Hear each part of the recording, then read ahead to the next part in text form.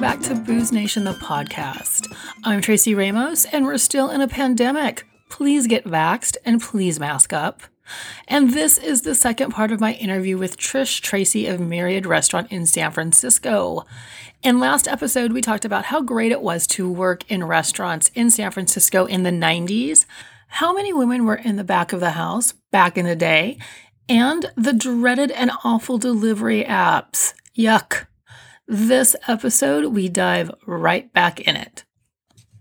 Like I said, I almost never do it. The other day was one of those days. I was just exhausted after a long weekend. I really wanted a cheeseburger. I didn't have it in me to go out and get it. Ordered it. The food and the drink total was $32. The bill was $54. Those were all the taxes and fees and gratuity. Like they add a gratuity and then they plug in another gratuity for you to add, and then this fee and that fee and the other fee. So and then on top of that, there's out of the $32, they're still taking that 18 to 30%. So now I'm sure they're all making plenty of money. I mean, some of them have done IPOs and they're publicly traded and they're doing just fine. And it's just not a good business model it's not good for the restaurants. No, not at all. No, not one. Another reason why I miss the 90s. In the 90s, we didn't have that. People came in very, you had your certain places you could get your to-go food. I feel like we were all pretty happy. I feel like there's just, everything's got to be a convenience these days. And then in the long run, it winds up not being a convenience. It took us the other day, I guess, two of the companies merged, and it took us like 35 minutes to place the order because the two of them merged together and they wanted more information and new information and a new password and, all this stuff. It took us 35 minutes. We're totally frustrated. We're super hungry. The food came. It was $52 for 2 cheeseburgers, 2 orders of fries, and 2 Cokes. And it was crap. It was crap. It wasn't good. And we kind of were like, we're never going to order from there again. And I'm like, well, maybe not. That's not the case. Like if I had gone in and picked it up myself, it would have been hot and delicious and came right to us. Or if I ate it in house, so yeah, I'm not a fan. I'm not saying that nobody should ever use them, but I don't know. I would like to go back to, reservation books with pencils and no food apps and just, word of mouth, I don't know. Although, somebody asked me a couple years ago, when this sort of the same conversation was taking place, like, technology, Yelp and OpenTable and reservation systems and apps and everything, Facebook and Instagram, like all. So, I mean, that's the other thing. Back to the day in the life of a restaurateur, like I'm managing all that technology too, myself and my manager. And their question to me was, well, what about technology? Does it help or does it hurt? And I said, yes, it helps and it hurts.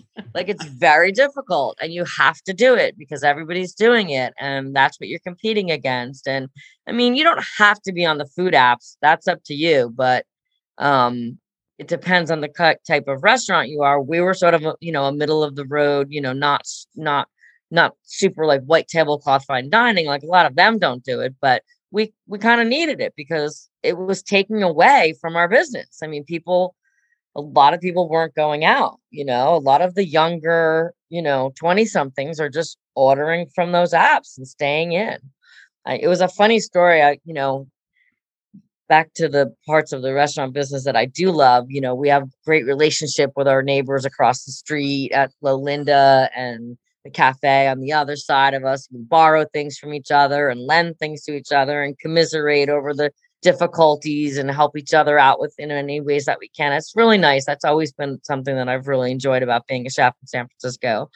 But one of the sous chefs that I was talking to at the restaurant across the street, he was like, I think he was in his like mid 30s and he lived with 3, 20 somethings and they were all techies. They were all dudes.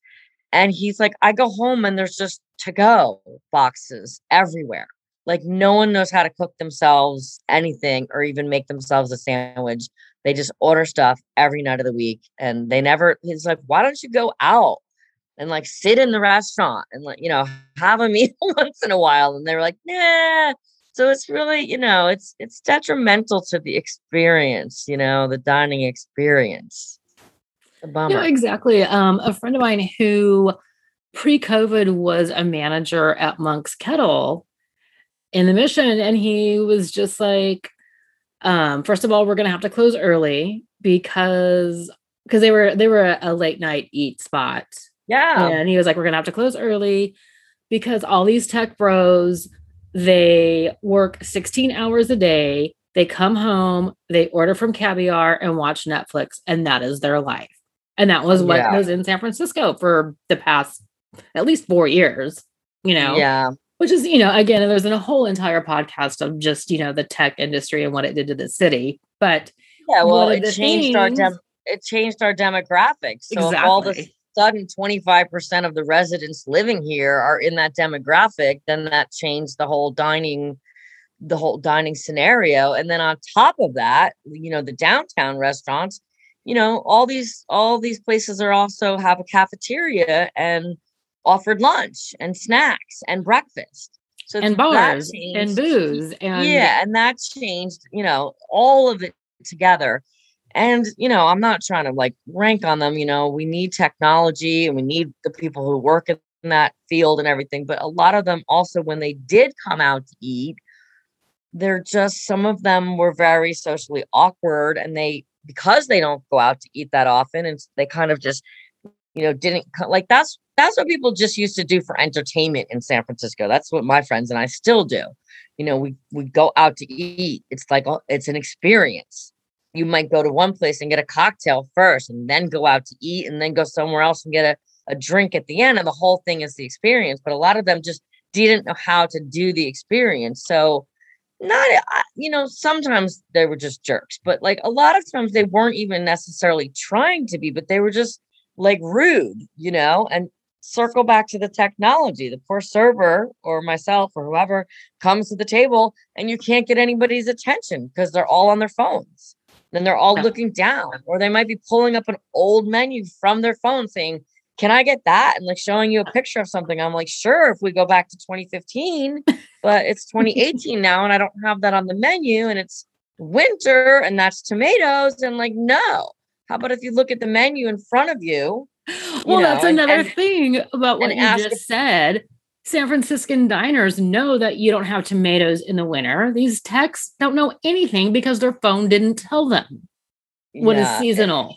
What is the way you get to know that is by going out and sitting in a restaurant and talking to your server who's, gets to talk to the chef every day before service and is required to know the menu and gets to taste the food and really cares about it and like wants to be part of your experience. But if you don't go out, then you don't talk to them. If you do go out and you don't engage with them and you're just on your phone, or some of them are just like they're not interested in the experience. So they're not actually even engaging with the person when they are there at the table. So it's just created a whole different diner, unfortunately. Yes.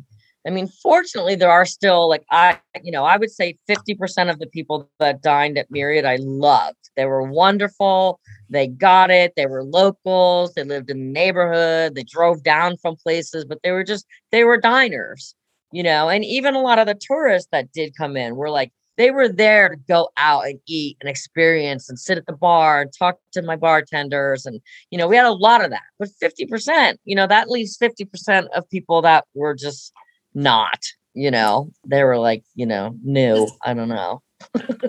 Yeah, just not. Yeah, that's exactly how to sum it up. Yeah. And then fast forward, what was going on? What's 2020 been like for you? What was the year 2020 like for you? Pretty awful. I would say, for sure one of the worst years of my life that I can think of. Just for just such a multitude of reasons, it was just, never ending. It's still not. It's, we're not done yet as far as I'm concerned. Precisely. I just feel that 2020 was like the brunt of. But yes, it was the brunt. And, of course, at first it was I don't think we all even really knew how bad it was, but I felt it. I mean, obviously, everybody like, remembers like, okay, we shut down on everybody shut down on the 17th. We shut down on the 16th. I called it a day early. I was like, we're closed tomorrow. Myself and the sous chef and the manager, we're going to come in. We're going to talk about what's going on because it was 3 or 4 weeks of business getting slower and slower and slower. The customers were already self-regulating. People weren't coming out. The Saturday night before we closed was we did like 10 people in our whole, it was like dismal. It was horrifying. But people were already in San Francisco. People were self-regulating that. They were like, I'm not going anywhere. I don't know what we're supposed to be doing. I mean, 3 weeks before that, I had put hand sanitizer in all the stations and was telling all the staff, and they were like, ooh, isn't that overkill? Do we really need to do that? I'm like, no. They're like, is it really a thing? I'm like, yeah, it's a thing. It's a thing, we all need to take care of ourselves. And, that was even before wearing masks. So, then when we closed down that day, we like I said, we closed on the 16th, and that was the day, like about halfway through the day, the mayor made the announcement, and I was like, okay, well, we knew it was coming. And I remember writing it on, we have like a calendar, a 2-month calendar in the office, and I wrote down the day that we closed, and I wrote down 3 weeks later, reopen with a question mark. It was there until the day I moved out. I just couldn't seem to erase it from there for some reason. And I was like, and that day we processed payroll, paid everybody their paychecks up until the day before when they were there, called everybody and told them to come in, printed out paperwork with information about applying for unemployment. I, told everybody, here's your final check. You're on a layoff. Hopefully it'll just be maybe 3 or 4 weeks is what they're saying, but we don't know. Even though it's temporary, apply for unemployment. I suggest you do it immediately. There's going to be millions of people applying for unemployment. Go home and do it now. And then, strangely enough, halfway through the day, we got a call. I got a call from somebody that, another chef in the city that I had been working with a couple of years before when all the fires were happening, and a lot of us were preparing food and sending it up to Napa and Sonoma. And he reached out saying that the hospitals were inundated with the employees, and the employees needed food, and it was getting really difficult. There were so many of them working, and they were all trying to order separately from Caviar and DoorDash and all that stuff. And the hospitals didn't want all those people coming in and out. And a lot of restaurants were closed. And so how could they even order food? So they were trying to organize like making group meals. And he said, can you hop on with this? I said, well, what do you need? He said, I need 25 meals delivered to the emergency room at UCSF in Mission Bay at 8:00 tonight. And I was like, okay, got it. And that literally was the day that Frontline Foods was born. And within a couple of months, it was like in like 35 states. It was Frontline Foods San Francisco. It was a nonprofit. It was funded by private donations. There were people, working on. So the Frontline Foods paid the restaurants, and the food was donated to the hospital staff, and it was funded by private fundraising. So we started doing that from that first day. And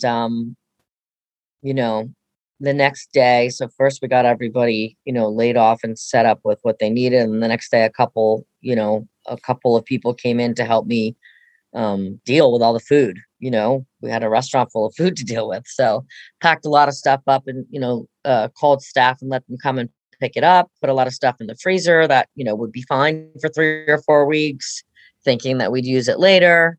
And, just took care of sort of shutting it all down, turning off the gas, all that kind of stuff. And then I would say the next 6 weeks were, for me, I was I was cooking once a week for my staff, pulling things from the freezer to just make sure that they had food. and cooking once a week for Frontline Foods. And those orders kind of got bigger and bigger. But I was just doing that by myself, and mostly just because, well, A, we weren't operating, so I didn't really have money to pay and, really want to spend money on payroll to pay people. But also, everything was still so scary then. So I didn't want anybody coming in. When everybody came to get their food, I would have them text me from the back gate. I didn't even let them come inside. And we all would wear masks, and I would walk out their packages to them. And then, all day long, it would be working on grants and loans and reaching out to vendors and, managing my money and resources and, multiple things. Did you talk to your landlords? I did. My landlord, I was very lucky. My landlord was very good to me. In the beginning, I was just, the very first month, I was like, I can't give you the rent money this month. He's like, don't worry about it. I'll hold on. I think I had given him a check and said, don't cash it. And he said, I'll just hold on to it. We'll just talk in a couple of weeks. And then, I think probably 2 or 3 weeks later, he was like, can I cash that check? And I said, no. And he's like, all right. And I said, but I did apply. At that point, the PPP loans were out, and I applied, and I said, I'm waiting to hear, and then, probably a couple of weeks after that, I got that loan, and I wrote him a check for, a few months. But he was just really, really good to me. That money had to be spent a certain way, so I couldn't pay him full rent. And, there was a lot of, laws that got enacted and things that could dictate how you dealt with the landlord. We really didn't even go down that path. He and I just communicated a lot all the time. He saw how hard I was working to try to make it all work. And he was, I always gave him something. I gave him more in the beginning, and then, more when we were open for a little while, and then less later. And it was kind of all over the place, and other landlords, I heard a lot of other stories that didn't go that way. Exactly. So yeah, I was really fortunate that I had somebody that worked with me all along the way. Even when I sold, he was just like, I've never seen anybody work so hard, and you deserve to, make an exit that's good for you and good for your health. And like, he just was really good to me. Oh, that is good to hear. Cause yeah, there's been some gnarly stories out there. Yeah, I have a friend right down the street. He's like, his landlord's just like, I want the money. I want the money. I want the money. I don't care. I want it all. I want the full rent. I was like, he can't really demand that from you, but eventually they'll be able to. But yeah, and it was just so stressful. It was like, you do see that we're closed. And it was just like so many things too. It's like you actually forget until you sit here and start talking about it again, because it wasn't just being closed. It was like we were closed, and then there was like this insane political atmosphere, and you're watching the news every day, and we're not doing the right things in terms of taking care of people's health, and it's becoming this big political issue. And then we're in the middle of a presidential race, and the things that were going on were just mind-boggling. And then then there's our Black citizens getting murdered in the street, and then there's the Black Lives Matter protests, and just then in the Bay Area we had fires again, and we had what we all here call the Orange Day. That was like, it looked like Armageddon. Yes. It was just like the street lights never went out that day. It was like just orange and dark and doom, and and then everybody has their personal stuff. I lost people, I lost friends, I had a lot of family members that actually got sick with COVID, and we're all worried about ourselves, and I was worried about my staff. And then a hit and run driver like ran over my parklet and like took the whole thing down. And then we had to try to get opened and build a parklet, and it's just, you kind of forget how many things happened in that 1 year. I was just going to ask you if you built a parklet. I can't remember seeing that. We built it. We just built it ourselves. I literally scavenged a bunch of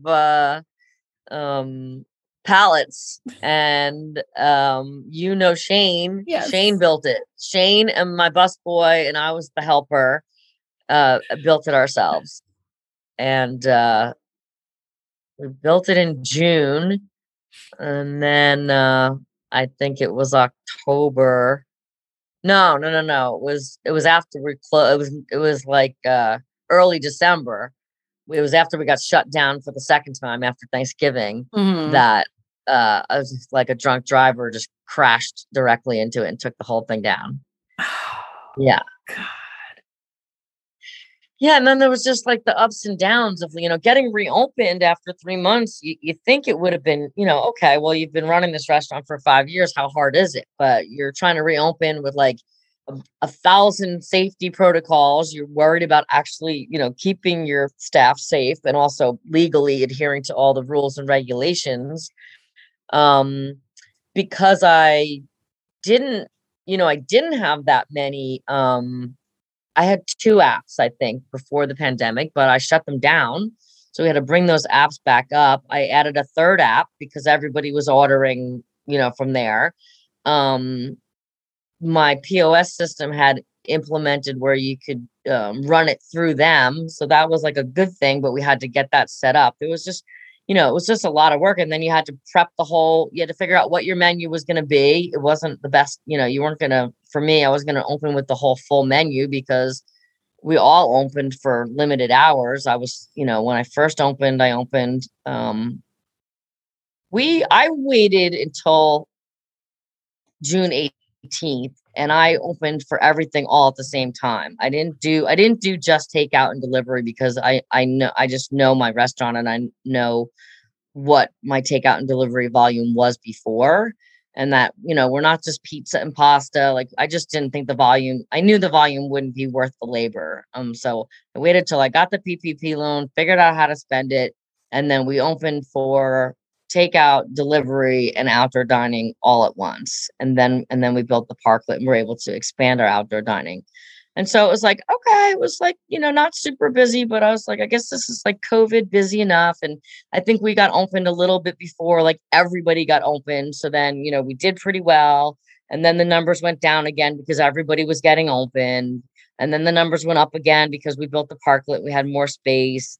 And then we had fires and the numbers kept going up and down because the air quality was terrible. And then things got a little better and everybody was feeling a little safer. There was like a stretch of like 3 weeks where it was busier again because the weather was good and everybody was out. And then the weather started getting cold and it was just, October was just like, it was just getting, at the end of October, things were slowing down. And then November was pretty dismal. And then they let us start coming inside, but people weren't comfortable with it. So it took, we were open inside for a week before we had anybody want to come in and sit inside, and we had to figure that out. You could only do 25%. And because ours has a wall down the middle of it, it was 25% in each room. So we were allowed to have like 10 seats on one side and 10 seats on the other side, which just looked ridiculous. And then there's just the logistics of that. Like half of your furniture is out on the sidewalk.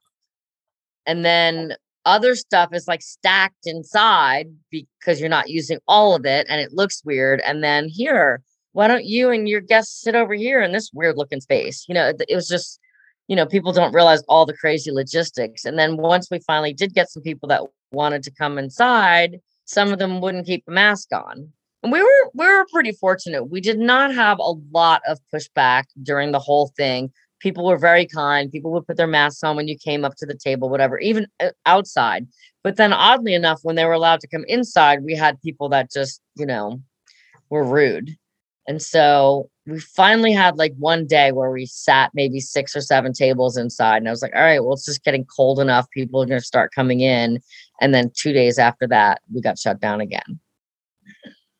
So it's, it's been a roller coaster. And then after that, then the parklet got run over. And, then we were also like just at the next round of, when we shut down again, I just decided to close as a lot of people did at that point. I was like, it's cold. Like close it's for get good rainy. or close? No, at that point I just decided to hibernate and I put the information, on our social medias and in the window, like we're going into a hibernation, probably for at least 2 months. I just didn't see December and January.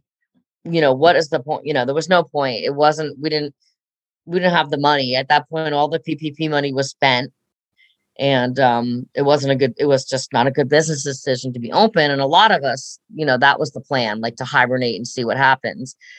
And had the restaurant relief grant been processed sooner and not dragged on so long, like they started that in July or August, and if that had come through sooner, I might have, kept going. But I had it on the market and just decided, like, I'm going to see if it sells. And like, if it doesn't sell, I'll be forced to reopen, or I could have gone bankrupt, but I really, really, really, really didn't want to do that. Or, we'll see if I get an offer, and eventually I got an offer, and then the restaurant relief grant came through. So, oh man, it's okay. It was meant to be. I mean, it was also a very difficult year, for me and everybody else. Just, all of that we just talked about, like, brought a lot of anxiety and stress and depression. Times 10, times 20, times 10, like I've every never single day. And like I've never felt before. And at least, I was, I don't know, smart enough or just in tune. Like I knew I was in that. I think we all did. I think, I don't think everybody's ever, any of us have ever said I'm depressed so many times. Like everybody's like, yeah, I'm depressed. I'm anxious. Yes. I'm nervous. I'm stressed. I'm sad. Like, we all felt it. So, just all of that on top of it. And then it also like I think, the physical, all of us in the restaurant business were working our asses off because we didn't have all of our staff. So, I was like, going in, setting up the restaurant, doing all that admin that I usually do, doing the ordering, doing the prep list, making sure I had schedules, seating people, running in the kitchen, cooking food, running it out. We didn't have our cleaning crew, so we would have to clean the whole restaurant at the end of the night, do extra cleaning because it's COVID, find different products, find masks, find shields, and then literally physically carry heavy furniture that's not meant to be carried outside every day. And so like the stress and the anxiety is bad for your physical body, and then the physical work was bad. So my knees just got wrecked. So then, you're doing all this stuff, and then I was also in pain. So I think, in the long run, the fact that I got the offer, was meant to be, because it just really wasn't a healthy situation. And I could have kept going. I could have kept fighting. I'd probably still be there if I did. But combination of everything that we just talked about, all the apps and all the technology and the change in demographic and the change in our customer base and the change, then all the changes that COVID brought, which was, the missions of mass, and it's filthy and everyone's graffitiing and vandalizing, and, there's homeless people everywhere, and, walking, they're basically homeless people walking through your dining room, and, customers are on Yelp saying, the staff was great and the food was great, but I really hated the atmosphere. Oh, well, thanks. Okay. What am I supposed to do about that? You're eating on a sidewalk in the Mission District. You kind of could have figured that out before you came over here, but, all those things together just made it that, as much as I didn't want to let go of this thing, like I told you, I was 18 years old and it was my first day of culinary school. And I was like, I'm going to own my own restaurant someday. Like I definitely didn't want to let go, but I also didn't want to beat myself into a heart attack or a stroke, or, by keeping on doing that for, it's going to be 2 years before this, there's a full recovery from this, in my opinion. People might disagree with me, but I know for me at my restaurant, in my business, in my neighborhood, that's was the writing on the wall for me, that's what I saw.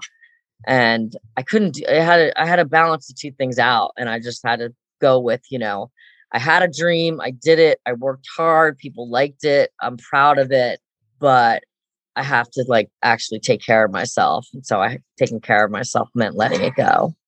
I agree And I'm 1000% about taking care of yourself. And it just seems that so many people did not get the resources to help them take care of themselves, which is such a it's unacceptable. Like there should have been so much more money going around. It should have been so much easier from the federal, from the state, from the local. It should have yeah. been there for so many people Well, it to just should have like been again. so much faster, Yes. for one thing. And then, yes, easier. Like the PPP loan. I mean, I appreciated actually that they did get that program up and going. Like that actually sort of happened pretty fast, but it just wasn't the way to do it. Like to make the small businesses have to, the process wasn't that easy. It was, difficult and it was stressful. And then we had to get the money. They changed the rules about 30 times after you got the money. So you signed off on a loan document based on the rules they gave you. And then you can go on the SBA website and see that it says interim rule number 12, interim final rule number 15, interim final, and in the end, the rules got changed for the better. That worked better for us. But following it and the stress and all the different spreadsheets that different people were using to try to make sure that you were going to get the forgiveness. And it shouldn't have gone that way. They should have given the money directly to lots of different people who needed it. The small businesses who were already having to do all the work of trying to keep their business open and keep people safe shouldn't have had to have been the harbingers of that money. So people should have gotten rent relief. Landlords should have gotten mortgage relief. Everything from the top down should have just been on freeze. You'll get your mortgage. It'll just get tacked on to the end. And then the landlords could have, passed on that rent relief. And then they could have given money directly to human beings, Yes. rather than, and then given also obviously made it easier for the businesses to get the loans directly without all of the hoops to jump through. And adding more stress. I mean, the amount of stress coming from all the different directions of, trying to keep our customers safe, keep our staff safe, actually run the business, try not to lose more money, apply for the loans, apply for the grants, manage the loans, manage the grants, manage how you spent it, and then apply for the forgiveness and apply for more things. And, watch I applied for tons of stuff that I didn't get too. There was lots of programs out there, but not enough for everybody. And that's just the way it is. But, you're constantly watching the notice come through saying, you're not in this round, but hang on, you might be in the next round. And then you get and then you get no's and, it just could have all been done better had we had a different administration at the time, for one thing. For sure. For federal sure. government. I think, and watching the news and watching all the people that were dying was stressful to all of us, Yes. All of it. What a mess. What's the one thing you want people to know about chefs? I know it's a really open-ended question, but what do you want? What's the one thing? Well, I want the people who don't understand, because some people understand and they get it. It's, back to the different style of the diners that we have these days. But, that chefs are human beings, and, we're like the hardest working people that you're ever going to meet. Right. And we do it for a lot of reasons. We do it for ourselves. We do it for our staff. We do it for our customers. We're people pleasers. There's nothing that makes us happier than to make people happy.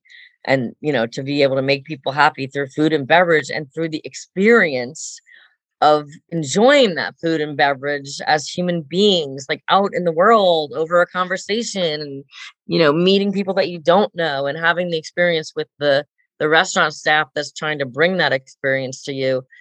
That's what we're all trying to do. And, we're really hardworking, and honestly, we have a pretty thick skin. We kind of have to, because everybody critiques what you do every single day. But, I think people need to also realize that even though we have a thick skin like that, we have a lot of pride in what we do, and we're human beings. And think about if you wouldn't like get up and go up to that person, whether it's the chef or the manager or a server, and just rail into them with every opinion that you have about something that they honestly put a lot of hard work and love into, then, why would you do that on a Facebook post or an Instagram post or on a Yelp review? Just remember that people are human beings and that they're putting their love and their passion into something. And if you don't like it, that's okay. We're not all going to like every experience that we have, but remember that these are human beings that are putting themselves out there, and that we really do it for the joy of sharing these experiences and what we know about food and beverages with people, because we love it. Yeah. That sounds about right. Yeah, you hit it head on the nail about chefs are some of the hardest working people. I don't know how anybody in the back of the house does it. I have no idea. Love it. We're weird, but it's gotten harder. It's definitely gotten harder. And it makes it a little more difficult to love it, but we love the experience of creating great food and creating great memories for people and great experiences. So we try to keep that at the core. So there you have it. Sadly, Myriad Restaurant did not survive the pandemic. An estimated 100,000 restaurants throughout the U.S. permanently shut down in the past year and a half. And I'm not sure if I'm going to blame all the closures on the pandemic, or if I should blame the closures on the lack of funds and lack of concern for an industry of essential workers. It's like the whole bar and restaurant industry got kicked to the curb by the federal government. Yes, that does mean the Trump administration. No one from that administration gave a shit about an entire industry or about any other essential worker. It's absolutely disgraceful and rotten. And like Trish said, it was her dream to open a restaurant. Well, it was also a dream for 100,000 other people as well. And it's not just the loss of a dream or the loss of a lifelong goal that got pulled out from underneath you, but it's also the loss of livelihoods, the loss of community that are gone and could be gone for a very long time because of how badly this pandemic was handled. So detrimental on so many levels. And I've said it before, so I'm going to say it again. The back of the house are some of the hardest working people ever. Thank you. And thank you to Trish Tracy. Thank you so much for talking to me. And the best of luck in your next adventure. Trish, we are cheering you on. And I'm going to say this again. Please get vaxxed. Please mask up. Please do your part. Thank you for listening. Booze Nation, the podcast, can be found on Apple, Spotify, and iHeartRadio. Thank you again. And remember, please tip your bartenders. Bye.